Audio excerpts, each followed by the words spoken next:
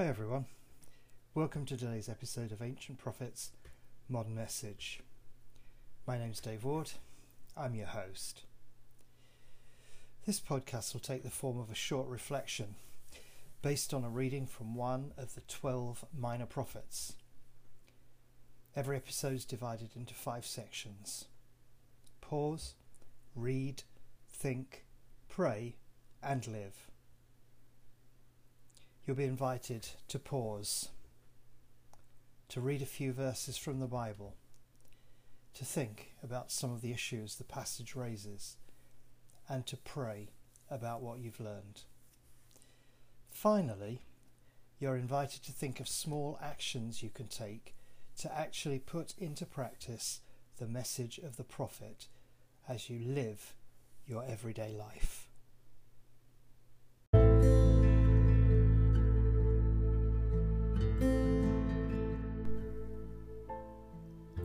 Today we continue our reflections in Series 2 of the podcast.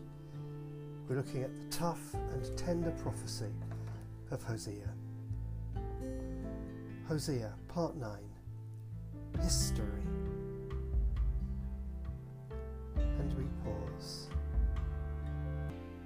God is always with us, but so many things fill our hearts and minds that we're easily distracted and forget that God is there. And so we pause to renew our awareness of the presence of God. We spent time being still and resting in that presence.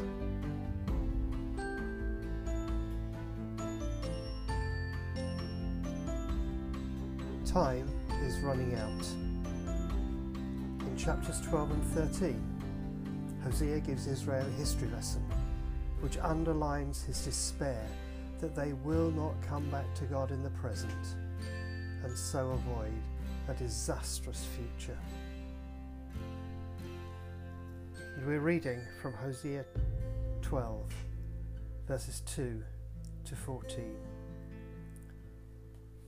Now the Lord is bringing charges against Judah.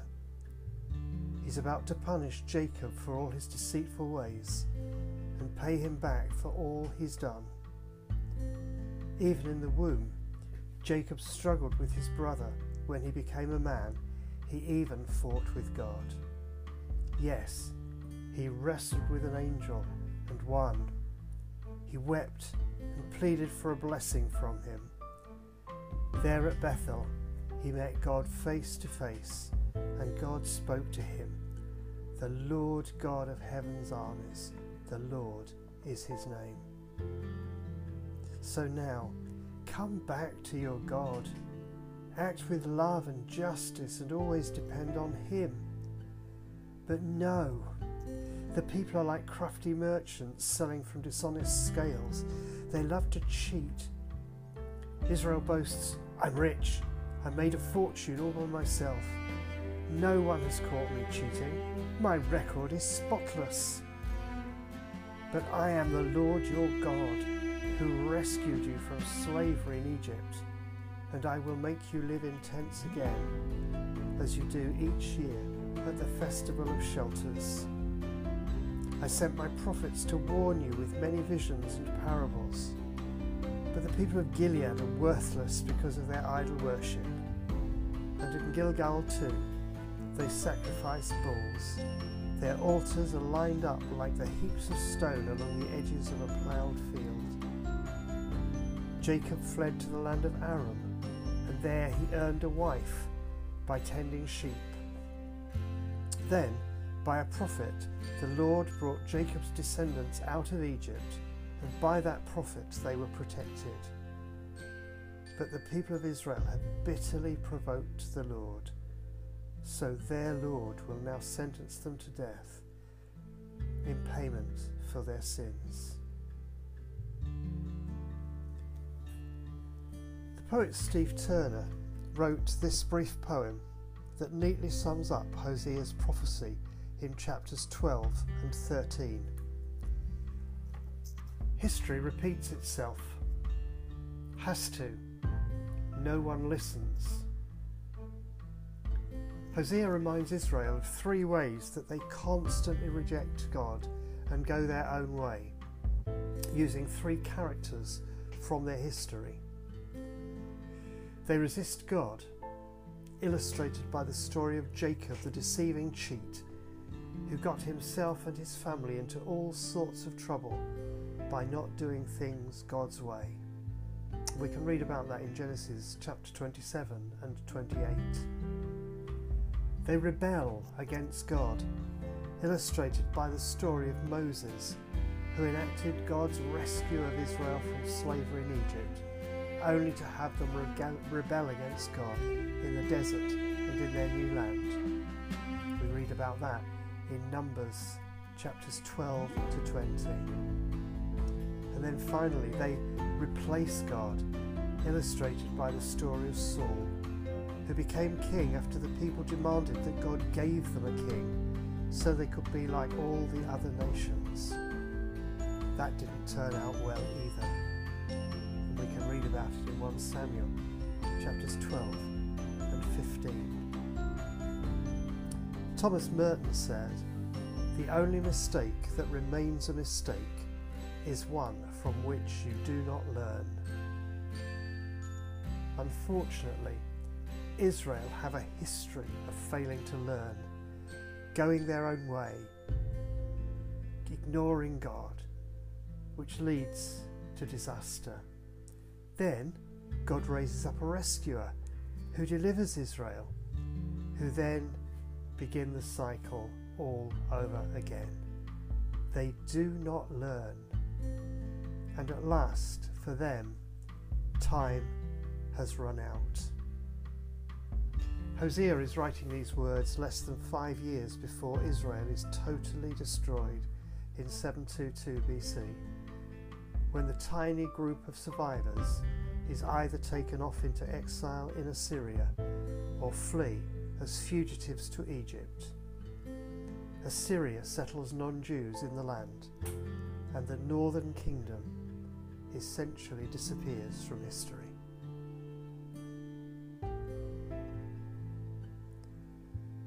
And we pray. Father, thank you for your grace and forgiveness. Help us to be learners who learn from our mistakes. Rescue us from being stuck in an endless circle of repeating history. Thank you for not giving up on us, even when we give up on you. Thank you that if we are unfaithful, you remain faithful, for you cannot deny who you are. Amen. And as we think about living this out in our day-to-day lives, Jesus told a story in Luke chapter 13, verses 6 to 9. A man planted a fig tree in his garden and came again and again to see if there was any fruit on it, but he was always disappointed. Finally, he said to his gardener, "I've waited 3 years, there hasn't been a single fig. Cut it down. It's just taking up space in the garden." The gardener answered, "Sir, give it one more chance. Leave it another year, and I'll give it special attention and plenty of fertilizer. If we get figs next year, fine. If not, then you can cut it down." Jesus was speaking here of Israel and its system of sacrifice and temple worship. Sadly, Israel once again failed to listen, to learn from its past, despite God's constant intervention and despite the presence of Jesus the Messiah. And in 70 AD, all that was swept away by the Romans. Look back over your life. How many times has Jesus prayed to the Father on your behalf? How many times has he asked for more grace for you so that your life can be fruitful? Maybe he's having to ask right now. thank Him for His constant grace, for a multitude of second chances, and ask Him to enable you to live the new life that Jesus has given you in a more fruitful way. And a final prayer. Father, keep me constantly aware of your loving presence wherever I go today. Jesus, help me to resemble you in the things I do, think and say with all the people I will meet today. Spirit, open my eyes to see you at work in the world and prompt me to join in with what I see. Amen.